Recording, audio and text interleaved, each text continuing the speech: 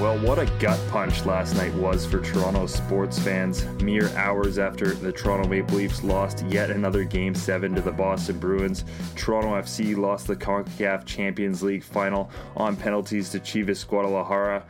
Tuning into any Toronto sports talk show this morning was basically like watching a Shakespeare play.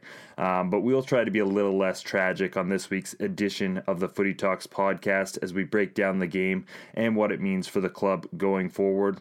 Also ahead on the show, at least it was a good week for another group of Reds as Liverpool continued their dominance in the Champions League and the end of an era at Arsenal Football Club.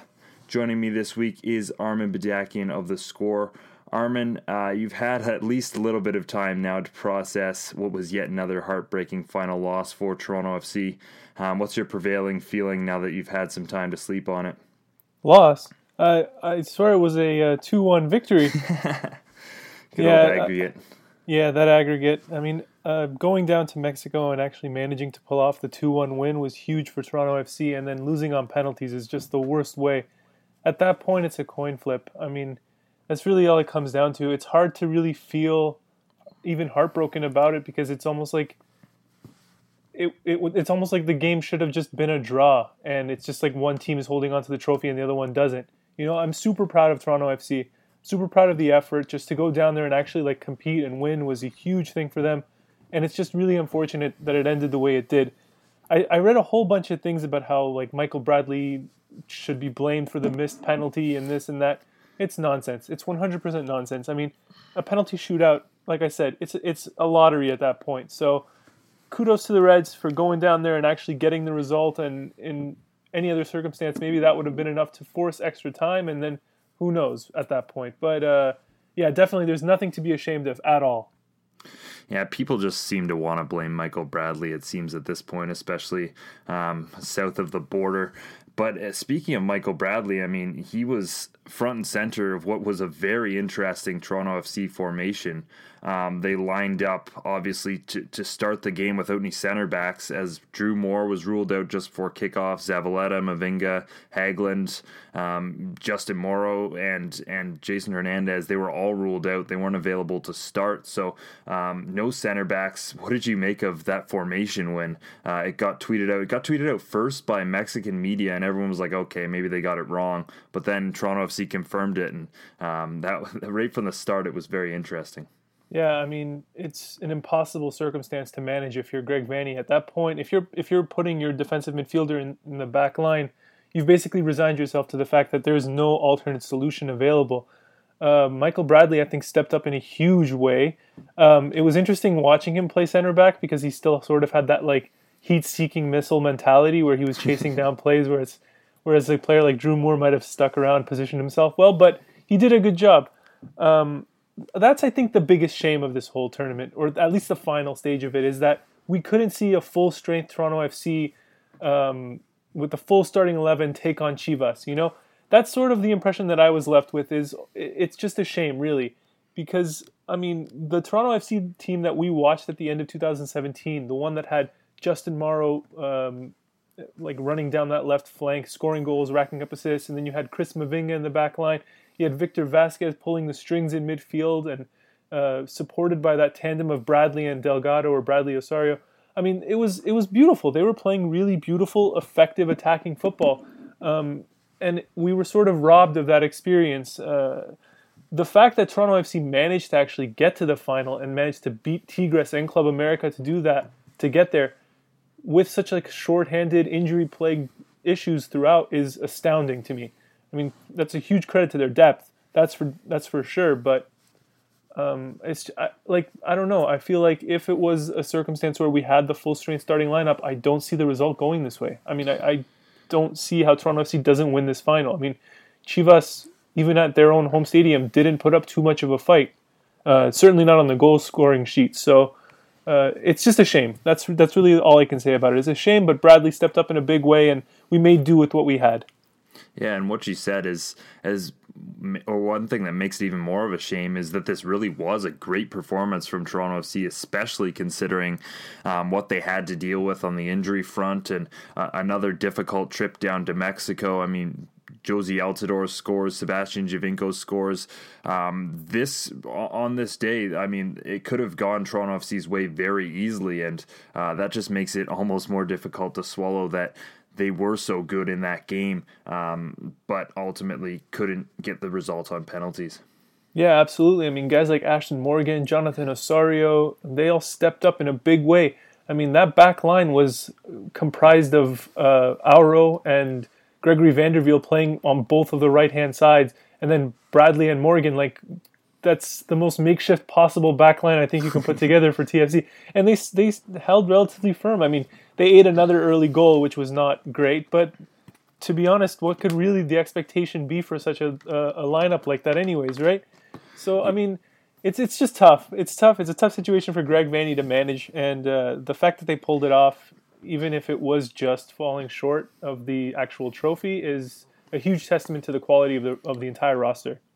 What did you make of his Greg Vanney, that is, his in-game substitutions? Because I found them kind of interesting. I mean, Jordan Hamilton getting on, who's a player who we haven't seen all that much, especially with Tosaint Ricketts on the bench. Hamilton comes in over him in the 57th minute for Nicholas Hassler, who I thought was fantastic, and I was kind of surprised at that swap. And then obviously Vasquez and Altidore have to come off injured for Jay Chapman, who's another guy who hasn't played all that much, and Edgar Keche, who's a guy who's still finding his feelings. So, are still finding his spot in this roster. So, what did you make of Toronto FC and the changes they made? Obviously, as we said, they didn't have that much of a choice, but they were still, at the timing at least, kind of intriguing.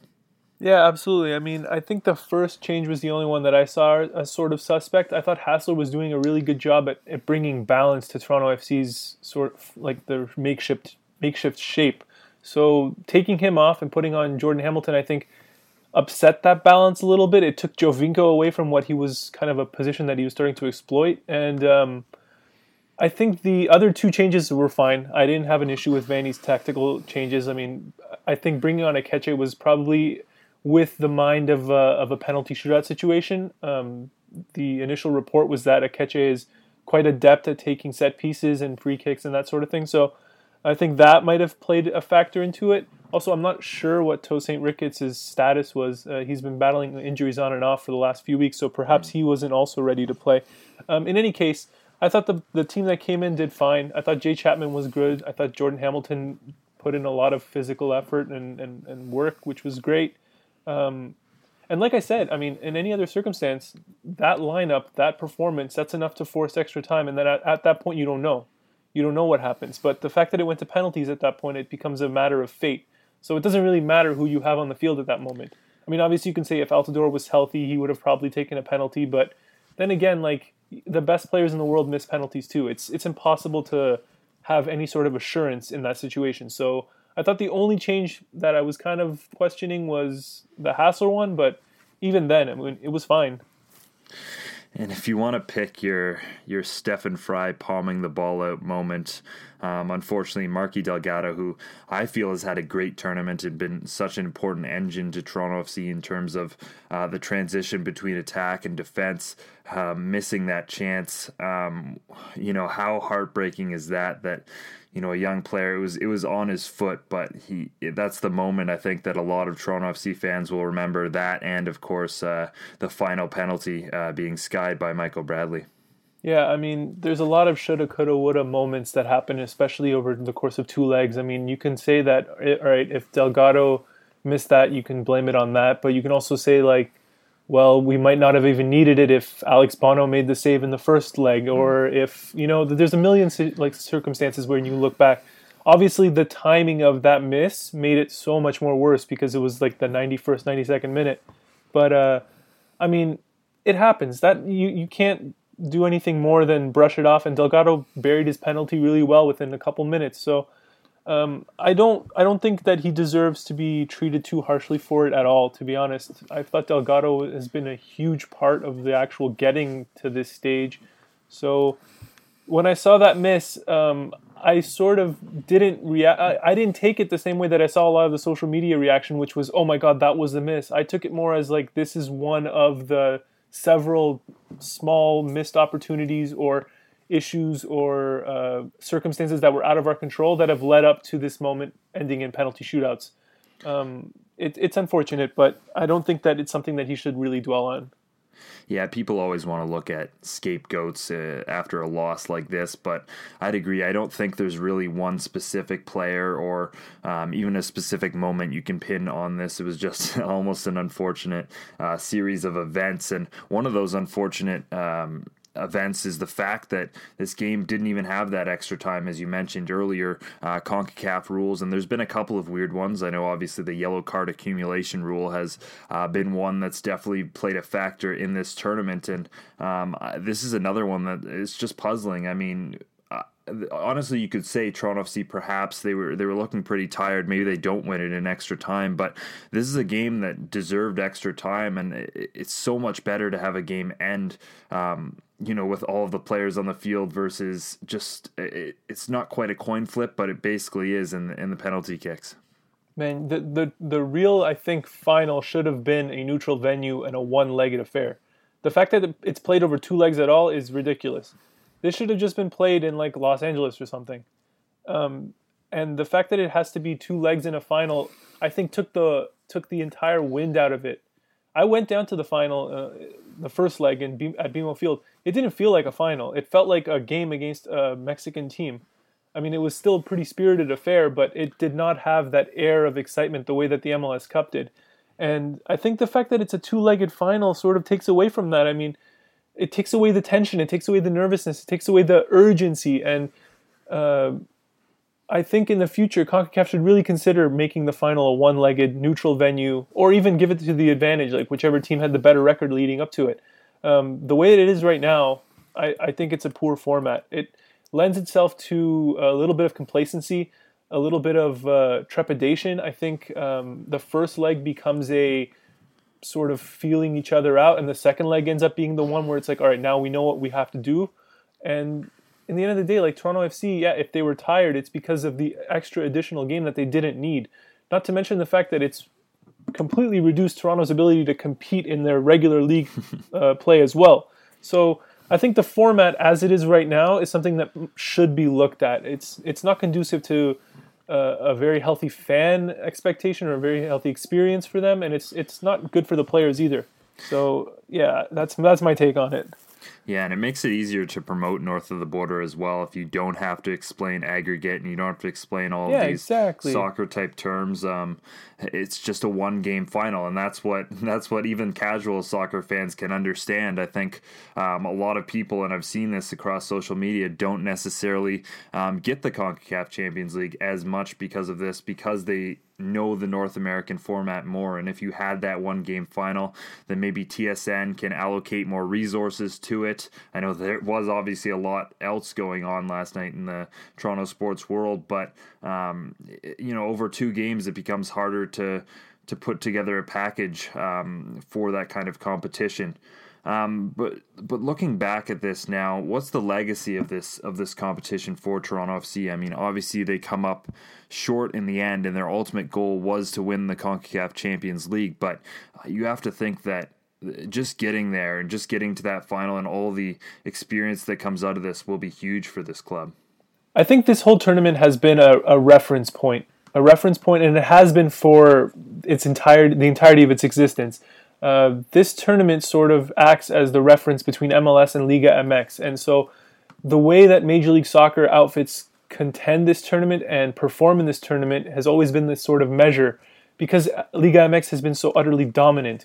I think the fact that Toronto FC made it all the way to the final and did so not by being fortuitously drawn against the likes of Seattle or New York, but actually had to take on the best of Mexico to get there, and then in the final actually ended up going toe-to-toe with Chivas, losing only on penalties after pulling in a 3-3 overall draw.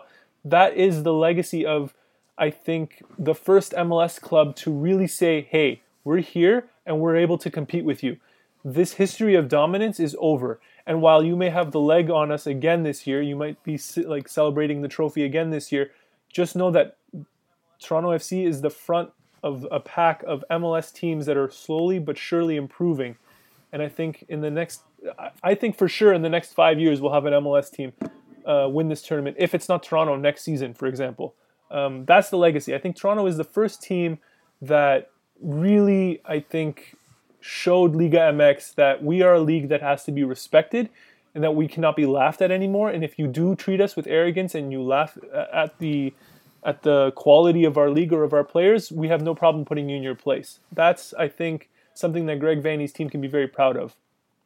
And there were a lot of players who stepped up for Toronto FC. Evidently, we mentioned the injuries off the top and how difficult this has been in terms of just managing minutes and managing players. Who's the one player that was given an opportunity by all this injury that really stood out to you and impressed you during this run? Because there were a lot of them. Yeah, I think the natural answer is Jonathan Osorio. He was immense from every single leg, I think. He led the tournament in scoring, and he's definitely, you can tell he's matured as a player. But for me, the player that I was most sort of surprised with or impressed with was Gregory Vanderveel, due to the fact that he was deputized as a center back for the majority of the tournament. I thought that was an incredible showcase of his experience and quality. The fact that he was able to step into an uncomfortable or unfamiliar position and perform like he did, especially in the face of the weakest point of Toronto FC's sort of injury crisis, hitting that spot, is incredible. He deserves a lot of praise, and I think that there's a lot of thought that Greg Vanney has to give now as to how he wants to use Vanderveel moving forward, because he's been very impressive at right center back in that three-man back line. So that's something that he has to really consider now. You talked about Osorio and the incredible tournament that he had. How important has this tournament and this experience been for players like Osorio and Chapman and Hamilton and even an Ashton Morgan in terms of confidence? But these players who are getting these experiences of playing at world-class venues against teams that are incredibly competitive in the region and different styles almost to what they'd face every week in MLS, almost out of their comfort zone in some ways.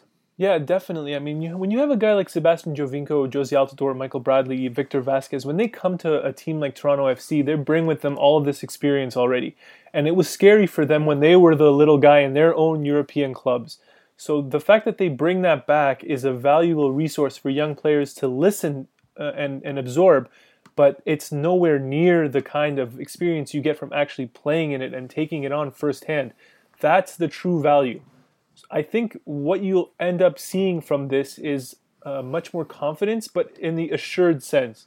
It's no longer about it was never really about puffing your chest and saying, look how good I am. But I think for especially a guy like Jonathan Osorio, right now, he knows he has the quality to be a starting caliber MLS talent of the highest level. At this point, this is a guy who's going to be competing with like Darlington Nagbe, Lee Nguyen, like all the established MLS sort of creative number 8s for the best in the league at this point. And it's because of the fact that he stepped up and he put himself in the most uncomfortable scenario possible, which is being run ragged by some of the most skillful technical players in the continent. That's something that you can't teach just from watching video or from talking to guys like Jovinko or Altidore or whatever. That's something that you have to learn firsthand, and the fact that he has that experience now will make him a better player overall. It will also make him, I think, more assured when it comes to just taking on the daily grind of MLS. I mean, you don't have to be afraid of your peers anymore. If there was any hesitation in Osorio's game, I think it should be gone now. This is a guy who knows what he's about, and he can be much more confident in his play. So all of that, plus the fact that you get a huge cultural learning experience as well, I think this is only good for the young core, especially for a guy like Osorio. 2016, Toronto FC make it to the MLS Cup final and lose. The next year they come back and win it. I know Michael Bradley certainly is already probably formulating a plan to get the club back to this CONCACAF Champions League final. Do you think that's a possibility for this team? I mean, it's going to be a tough run, obviously. We saw how brutal it was this year, but the Voyageurs Cup seems like a pretty easy tournament to win this year, considering the form of the other MLS teams. At least the other MLS Canadian teams. So do you think that there's a possibility the team gets this far next year? Well, I think definitely the Voyageurs Cup now will be much more hotly contested because now Toronto FC will turn this, just like they turned the MLS Cup, into an obsession. So they're going to go into the Voyageurs Cup going, no, we actually have to really, really try to win this as opposed to take it game by game. So that'll be really interesting to watch. I think they definitely can return to the final. because I think that this path was unusually difficult for Toronto FC. Most teams don't have to play the level of talent that Toronto FC played to get to the final. Most teams take Chivas' route where they play against like a Red Bulls and a Seattle, you know?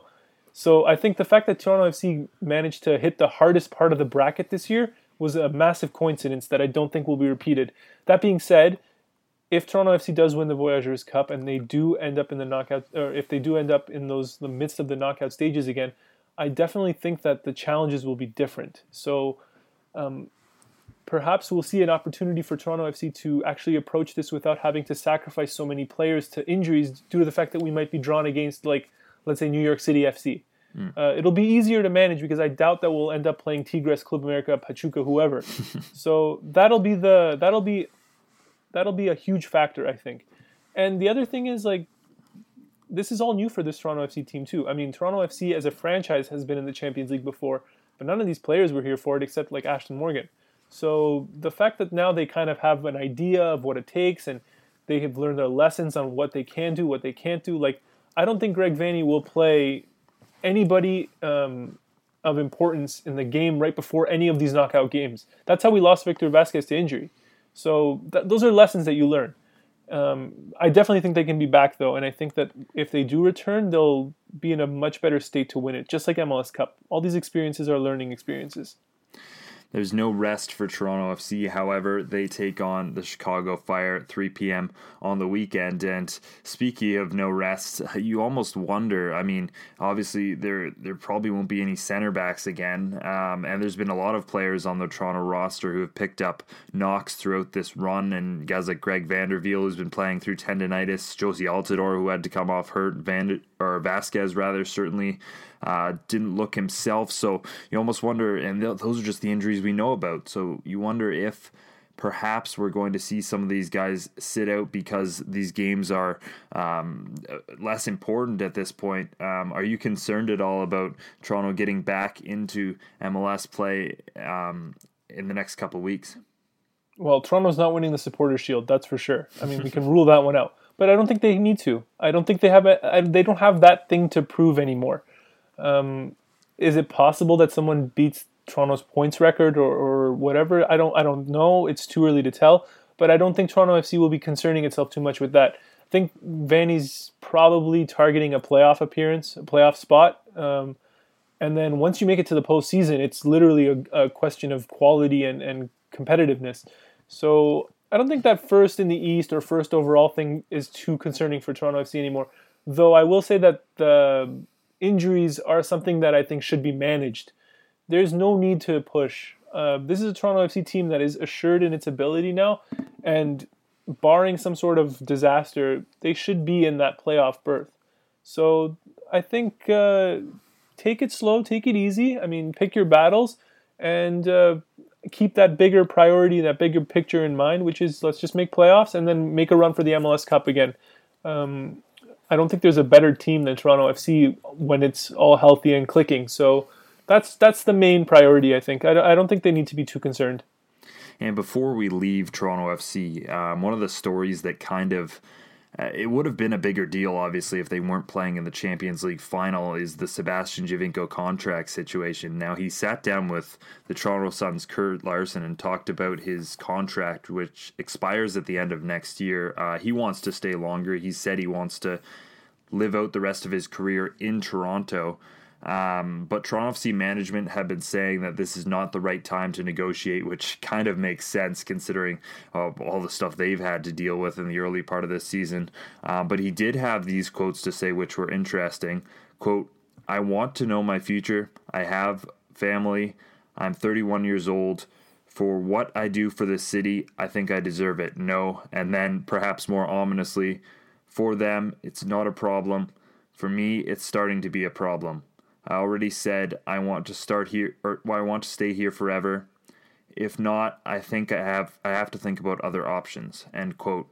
So should Toronto FC fans be at all concerned about this, or is this something that Giovinco is just kind of posturing for a future contract here? Yeah, you have to look at it from both perspectives. Giovinco has a huge amount of of power in this negotiation right now. He holds a lot of the cards because of the fact that he basically helped deliver. He was a huge part in delivering Toronto FC's incredible treble and all the successes that came from last season. So there's a lot of he has a lot of, I guess, negotiating power right now. For Toronto FC, obviously the timing of contract negotiations at this point is difficult due to, as you said, all the things that have been going on in the early part of the season. But yeah, I don't know. Like world football, you hear about these kinds of you hear these kinds of comments and stuff where players will be like, "Well, I really want this resolved," or other players will take the other option where they say, "I don't want to talk about it till the end of the season." So these kind of quotes to the media, they help. There's always an agenda behind it. I think that's what fans should keep in mind, is that players are very aware of what they're saying and why they're saying it is sort of buried underneath. So I think Giovinco probably wants to get everything sorted as soon as possible because potentially the more the season goes on, the more all of his exploits and triumphs from 2017 will fade a little bit into the background. Whereas Toronto FC wants to ensure that the contract talks are done in a way that most benefits the organization itself. So there's always a middle ground. They'll reach it. I don't think Giovinco is going to leave Toronto FC. I think at this point they'll come to some figure that works for both of them and everything will be fine. But along the way, it's going to be a bit bumpy. So strap in because it's going to be a fun ride. This is world soccer. I mean, this is the best part of it. So. Yeah, that's fair enough. The transfer news, it never stops, and we've seen a number of teams circling the wagons for Toronto FC's three best players before, but I don't think that Sebastian Giovinco will leave either. I think he's just found too much of a good thing here. Speaking of Giovinco, his former club is featured in our game of the week, or at least my choice for the game of the week. I've chosen to go with the Derby d'Italia, being Juventus against Inter Milan on Saturday. This is the only Big Four league that really has a title race going on this season. Everything else has been basically wrapped up, so that's heated up in a big way after Napoli defeated Juventus 1-0 last week. They are now just 1 point behind the leaders. And Juventus are having a bit of a tough run right now, obviously going out of the Champions League, and then a shocking away draw to Crotone before that loss to Napoli. And they lost at the San Siro last season to Inter. So potentially here, I mean, we'll see. But this is going to be dicey for them to get their 7th straight Scudetto, and this game's certainly going to feature in that huge. Armin, do you have a pick for the game of the week? Oh, it's got to be Manchester United versus Arsenal. That's the huge one in England right now. With Arsene Wenger announcing that he's stepping away from Arsenal after 22 years, all eyes are going to be on this match because of the fact that it's Manchester United, which is Arsenal's most heated rival, and the fact that it's Jose Mourinho. So, actually, I shouldn't say that. Tottenham is Arsenal's most heated rival, but it's Tottenham, so... Anyways, the point being, it's going to be a huge game. It's going to be a lot of significance for Wenger. He'll definitely want to win it, and Mourinho will definitely want to spoil Wenger's goodbye party. So it's going to be a huge match. Doesn't really have too many title implications anymore for obvious reasons. But that being said, Arsenal will want the win as they try to secure a European berth of some sort. So it should be fine. It should be fun. It should be a really interesting match to see both on the field and on the sidelines. So that's my pick. Speaking of Wenger, he is announcing that he will leave the club after 22 years, almost 22 years, with 1 year left on his contract at Arsenal. The timing, he says, was not his decision. In terms of his career now, you almost want to quote that cheesy line from Batman Dark Knight, you either die a hero or live long enough to see yourself become a villain. That's almost become true of Wenger recently, especially if you want to talk about Arsenal Fan TV and that sort of things. But now that he is leaving, what's his legacy on the club and English football in general? I think he's definitely leaving behind the legacy of a man who changed the Premier League, that's for sure. The Invincibles era Arsenal was an incredible team, just one of the best teams in club history. So, and not just Arsenal club history, just in terms of club football in general. So the fact that he's now finally calling it quits, I think is also the last remnant of an old Premier League that no longer exists. we saw it with Sir Alex Ferguson when he stepped away, and now we're seeing it with Wenger as well, is this idea that a manager can be more than just a tactician or just a coach or just a sort of boss of a locker room, that these managers can be more than that. They can be a figurehead for the club. They can have long, extended tenures, and they become entrenched with the club's operations.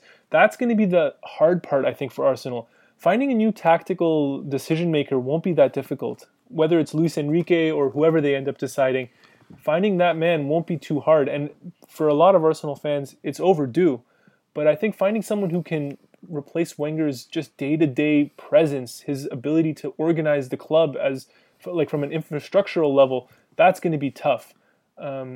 And I think that's what his legacy will end up being, is man who's not just the coach of Arsenal, but he was Arsenal for 2 decades. That's something that you can never take away from him. Whether you want to say the trophy drought or the Premier League title never came in the last 10 years, 10, 15 years. So, I mean, he has his critics, and there's a point to them. You can't take anything away from that. But in the end of the day, Wenger was Arsenal, and that's a beautiful thing. You don't see enough of that in football anymore. Arsenal, they drew 1-1 at home today against a 10-man Atletico in the Europa League.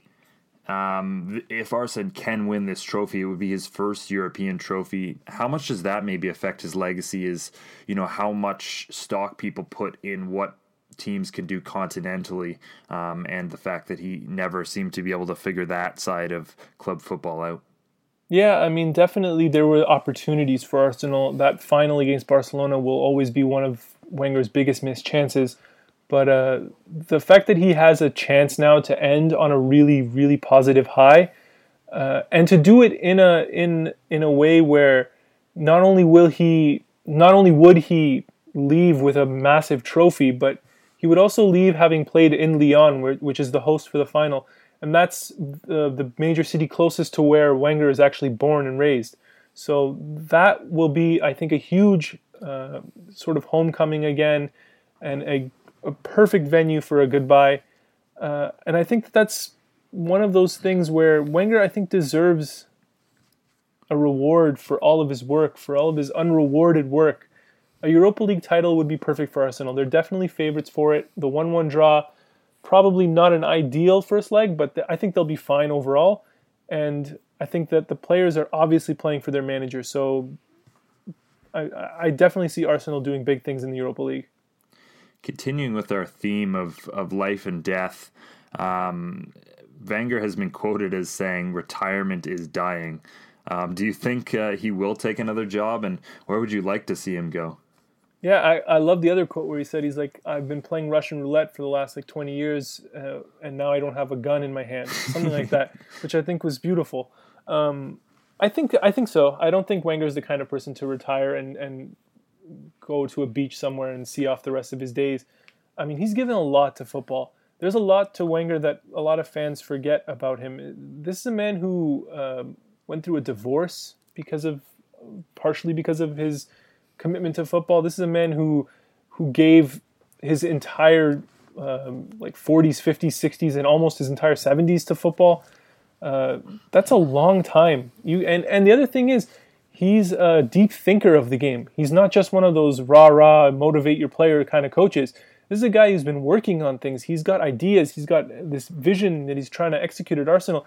And I almost wonder, perhaps he's lost sort of sight of what he can and can't implement because of how entrenched he has become at Arsenal, that maybe taking on a new job somewhere else will allow him to explore ideas that he just physically could not at Arsenal due to the availability of players and the kinds of players that he has. I've heard him being linked to the Paris Saint-Germain job. That would be super interesting if he wants another high-level job. But I would also love to see Wenger take over at maybe a smaller French club or a smaller club somewhere and see if he can try to motivate some sort of title charge or title challenge. It'd be definitely interesting to see what Wenger can do with a different crop of players, for sure. Just to see if he still has that tactical acumen or if the suspicion that he's kind of a relic of the past is unfortunately true. But I definitely do think that he'll take something else. There's been no shortage of people tapped to be his replacement. who do you think makes the most sense considering, all the challenges that come specifically with this Arsenal team and what they've been left with? I think Jose Mourinho probably would be the best. No, I'm just kidding. I think, Luis Enrique is an interesting option. I definitely think he'd be an interesting person. But the other name that I heard that kind of intrigued me was Massimiliano Allegri. He's currently the head coach of Juventus, and he's a guy who would bring in a lot of discipline. He's a very different sort of manager than Wenger is, and maybe that's what Arsenal needs. I'd be very curious to see what Allegri would do at Arsenal, especially considering that Arsenal's philosophy has always been to sort of be a free-flowing, connective, attacking side, which is also part of Allegri's tactical acumen, but he stresses a very firm and solid defensive line as well. That would definitely be something that Arsenal could prioritize, and if Allegri comes in and is given a transfer purse to purchase a couple defenders, that would definitely be something that I think would benefit Arsenal overall. So he's an interesting name. Luis Enrique would be an interesting name. I think Thomas Tuchel is probably lining up for the PSG job, but he would also be an interesting character. There's no shortage of options, but I think the one thing that they definitely need is someone who can bring in a little bit of a heightened workload and expectation in that regard. Wenger is a manager who's very kind to his players, who defends his players, and maybe Arsenal needs something a little different. They need something a little more demanding. So that's the only thing that I think would really make sense for this team. Let's move on now to the Champions League, and no shortage of intrigue there, especially in the first game that was played, that being Liverpool's 5-2 win over Roma. And I mean, no story has been bigger, it seems, in this year's Champions League than that Liverpool attack. Kind of helps when you're matched up against a back three, especially when you're a front three. It seemed like a huge mistake, but talking about this Liverpool attack, they have the most goals of any Premier League side in a single Champions League. They now have 38, and they've scored 5 goals against 7 different opponents during this campaign. How incredible has this Liverpool attack been, and how big was it once again against Roma? See, I have this theory. I'm going to kind of go a little off track, but I have this theory that certain players are destined for something more.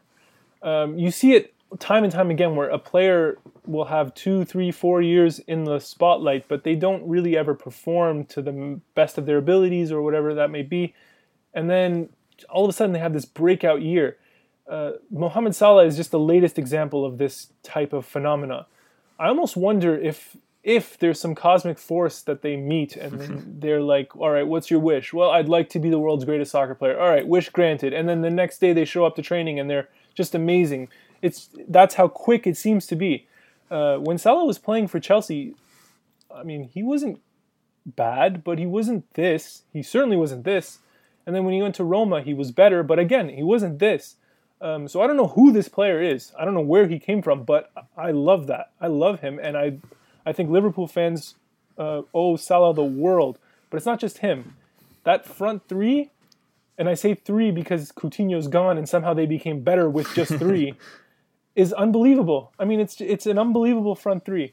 Firmino and Sadio Mane have somehow created this synergist 3-man attacking triumvirate that has steamrolled all of Europe, and I'm almost curious to see, I really hope it's Real Madrid who makes the final, because I'm curious to see what they can do against a team like Real Madrid. It's credit to Jurgen Klopp for actually getting them to play that kind of football, where they press high in the attack and they're constantly putting pressure on. That definitely suits their style of play. The only concern I really have with Liverpool is their ability to defend over the course of 2 legs. So we'll see what the next leg is like. Hopefully Roma makes things interesting, but I definitely would like to see Liverpool advance. That being said, yeah, like you said, man, it's one of the most potent attacks in Europe right now. And I just want to see how much more there is in this. And, I mean, just that moment where Salah, the ball just sits up for him and he just picks his spot in the top corner. From that very second, you almost knew that Roma was in big trouble, and this was going to be just another one of those games where everything Salah touched turns to gold. That's been almost every game so far this season. And, when talking about another bit of gold, the gold trophy, Ballon d'Or. It's been dominated, of course, by Cristiano Ronaldo and Lionel Messi. They've been 1-2 for the past 10 years, barring that 1 year Iniesta came second. Now that Salah's put up all of what he's done so far this season, do you think he's in that conversation, and what does he have to do to win it? Because he can't be all that far off. Yeah, he's definitely in the conversation. And you know what? The Ballon d'Or is a strange trophy. So he'll be in the conversation for it. He definitely has the individual merits to deserve being talked about. But the Ballon d'Or is always sort of the capping off of a successful individual season, which includes the accumulation of trophies and silverware. If Liverpool wins the Champions League and defeats Real Madrid doing so, Mohamed Salah is the next Ballon d'Or winner. There's no doubt about that. If Real Madrid wins the Ballon d'Or, then I think Ronaldo's start of season might detract from him a little bit, but I doubt that the dichotomy between him and Messi will be broken yet. And then the other thing that we have to keep in mind for this Ballon d'Or in particular is that it's a World Cup year. And the World Cup, though it is sort of a one-off tournament that exists separate from the rest of the world of football, which is why for some reason Sami Khedira plays like a genius during World Cup and then looks awful for the next 4 years. But yeah, because it's sort of separate from the rest of like traditional football, the players who perform exceptionally well in the World Cup will always get a boost in that reputation. So if Ronaldo has a really decent World Cup, or if Messi has a really solid World Cup as well, then that will kind of lend credence to them winning it again. But if Salah gets out of his group, I mean, like, Egypt is not expected to perform too well, but I think they are expected to leave their group. If he can perform well in the World Cup and perform well in the Champions League and hopefully win the Champions League with Liverpool, then there's a chance. I mean, there's a definite chance for him, but he'll be in the conversation, but it'll be very difficult to pry it away from Ronaldo or Messi just yet.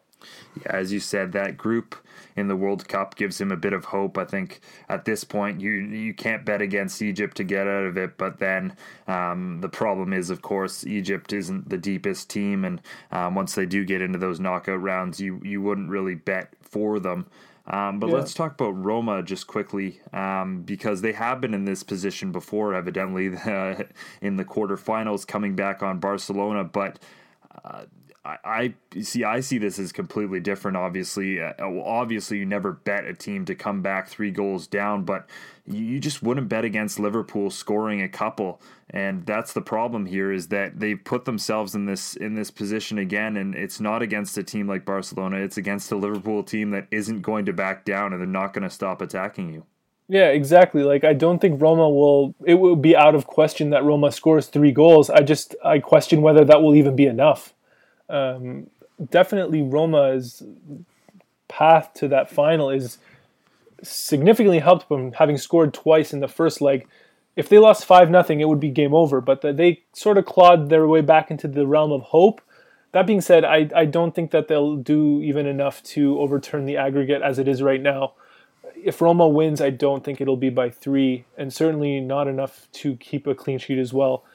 It's possible. I mean, anything is possible in football, but I think Liverpool is fairly assured at this point that they'll be through. I don't think Roma has a real chance of a final appearance. And the heavyweight battle in this Champions League semifinal, that being Bayern Munich and Real Madrid. Real came out 2-1 winners at the Allianz Arena, but poor Bayern, honestly, they had all kinds of chances. The expected goals battle was 2.5 to 0.7. Injuries to Boateng, obviously Robin and Javi Martinez. So, tough stuff for them there. But once again, they had all these chances and they couldn't find the back of the net. Yeah, absolutely. I mean, they'll be ruining that, that's for sure. Real Madrid didn't look particularly great. I mean, not enough to say that they were the clear deserved winner of that match. But that being said, I mean, it's Real Madrid. They're just such a European dominant, like they just dominate in Europe for some reason. Their league form has been so poor that you would assume that like a team like Bayern, who's had their league wrapped up for as long as they have, would be able to put up a much, much more comprehensive showing. But for some reason, Zidane's side, when it comes to European competition, they just can't be beaten. So I definitely think that Bayern is still in it, and it'll be an interesting second leg, that's for sure. if Real Madrid plays the way that they did, I think that the advantage will eventually fall Bayern's way. I mean, it seems to be a floodgate situation at some point. But as you mentioned, those injuries, if they are extended longer than anticipated, those could be costly. And that being said, Real Madrid is one of those teams that will take advantage of every weakness that you have. So it'll take a full effort, but I think Bayern is one of those teams that has enough depth across the board that they'll be able to compete, if not actually be able to turn it around. This is going to be, like you said, a heavyweight battle, but it'll definitely be an interesting one to watch. You touched on this as well, but another huge performance for Real in the Champions League and another huge performance away, or another huge result at least away. They had dominant nights in Turin and Paris as well during this competition. What is it about this team? Is it just the mentality that they're the best in the world and that it doesn't matter where they're going to play, they're the favorite? Yeah, that's definitely part of it. I definitely think the other thing is that Real Madrid bears the weight of history well. They're one of those clubs that doesn't fold under the weight of their own expectations the way other teams do. I think it's just a product of being Real Madrid and knowing what that crest symbolizes and knowing the level of dominance that's expected of you.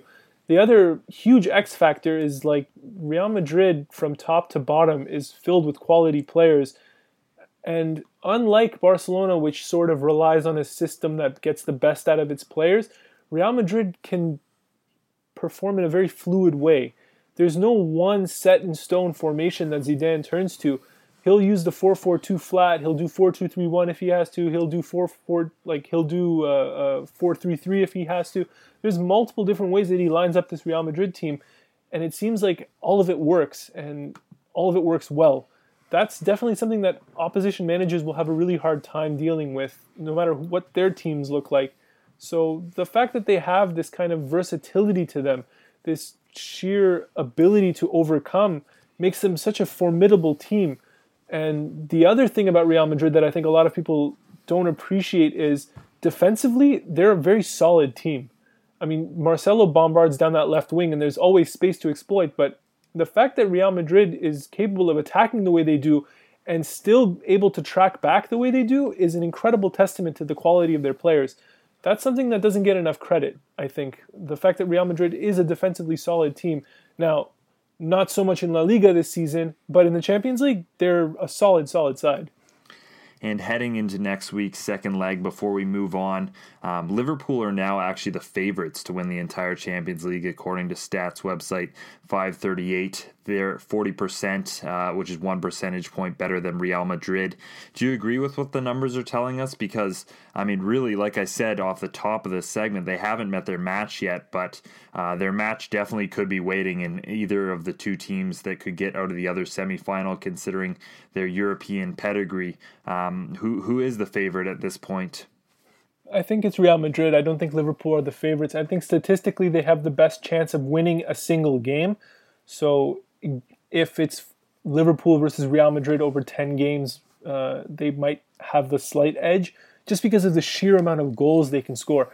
But I think that the weight of a final relative to Liverpool's experience compared to Real Madrid's experience in the tournament is an intangible that really, I think, heavily favors Zidane's team. Real Madrid have been in the final countless times. In the last two have been won by Real Madrid too. So the fact that Liverpool hasn't been here in a while, certainly haven't been here under this current Liverpool team with this current manager in Jurgen Klopp, that will definitely be a factor. The other thing is, Liverpool's back line is suspect. They compensate for it by scoring in abundance, but when you have the sort of back line that Liverpool has assembled, there are weaknesses. There are weaknesses that Real Madrid can exploit and Bayern Munich can exploit. So I don't think that in either circumstance, Liverpool goes into it as anything other than the very ambitious and very threatening underdogs. Before we finish up, let's talk about another semifinal, that being the Turkish Cup semifinal in our crazy soccer story of the week. Most of it had already been played, that between Fenerbahce and Besiktas, but the match was abandoned after Besiktas manager Şenol Güneş was struck in the head by an object thrown on the field. He received 5 stitches for that. So definitely, we've talked on this podcast before about how nasty the rivalries in Turkey can get, and this was certainly an example of that. And so the Turkish FA, they rule that this game is, instead of replaying the match completely, they're just going to start it again from the 57th minute. The game was 0-0, and Pepe had been sent off. Huge surprise there. But Beşiktaş, they say they aren't going to play this. They don't want this again. So, Armin obviously was going to be behind closed doors, but a bit of a weird situation. I mean, even going into a 32-minute game in terms of preparation would be super weird. Do you think this is the right decision for them? And, it's just such a bizarre situation for sure. Yeah, this is a very, very strange and unique circumstance. I understand Besiktas' position, which is the fact that they're the aggrieved party, so they feel as though potentially that they shouldn't be forced to play, that they should be awarded the result due to the fact that the match was abandoned because of the opposition. I should say the opposition fans. That being said, it's also a strange circumstance in that you shouldn't really be made to prepare for a half-hour match either. I think the match should have just been replayed. I think if that was the resolution that was brought to the table, that maybe Besiktas and Fenerbahce could have said, okay, let's just play it again and the deserving party will go through. And I think under most normal circumstances, that would have been the resolution. It would have just been a replay. But the fact that it's these two teams and they have literally split the city of Istanbul in half, such as the level of hatred between these two rivals, means that there will not be a simple solution to this. So it requires a sort of strange circumstance, like a half-hour match or a 32-minute match. Personally, I wouldn't play it. If I was Besiktas, I'd be like, no, I'm not playing this. If I'm Fenerbahce, though, I'd probably be pushing for it because it's very, very circumstantial, and it's also very, very positive for them. All they need is one goal and holding it for like 20 minutes or whatever it might be. So it's a weird circumstance, and it's the only thing I can really think about. There's no precedent for it. There's very little precedent for it. I mean, we've seen it sometimes with Toronto FC, for example, where a rain delay will postpone a game at halftime, and so they only play one half. I remember there was a circumstance like that a couple of years ago, but even then, that was super strange, and I would have rather just replayed the game. So it'll be interesting to see what happens, that's for sure, and it'll be interesting to see who advances in this, because definitely whoever advances, the opposite party will be completely upset with the result. There's no happy story ending to this. Yeah, it doesn't seem like there's ever a full resolution in that league for sure. And as you mentioned, Besiktas, it's 2-2 on aggregate, and they're behind on away goals, so they will want as much time as possible to get back into the match. So definitely an interesting one to watch, and we'll definitely update you on what happens there in the next week. But this brings us to the end of the show. Armin, really appreciate you doing this. Anything you've been working on at The Score lately that you think the listeners should check out? Yeah, we're gearing up for our World Cup coverage at The Score, so we'll be publishing team previews and statistical analysis, introductory features for people who are just being reacquainted with the beautiful game, and everything in between. So that's going to be the really fun stuff. And of course, we're also gearing up for the Champions League semifinal, second legs, the Champions League final, Toronto FC sort of returning back to being an MLS team. So there's a lot of exciting things in the world of soccer, and definitely check it out. And something else, of course, to check out for Footy Talks podcast listeners is the Footy Talks live event that is taking place next Thursday at the Rivoli. 3 panels of guests have been announced: a Toronto FC and Canadian soccer panel with names like Josh Cloke and John Molinaro, a Footy Show podcast panel with James Sharman, Thomas Dobby, and Brendan Dunlop, and then the TSN soccer panel. Tickets are available at homestandsports.ca and across our social platforms, so make sure to look out for those in the next few days, and I look forward to seeing all of you there. Have a good week, everyone.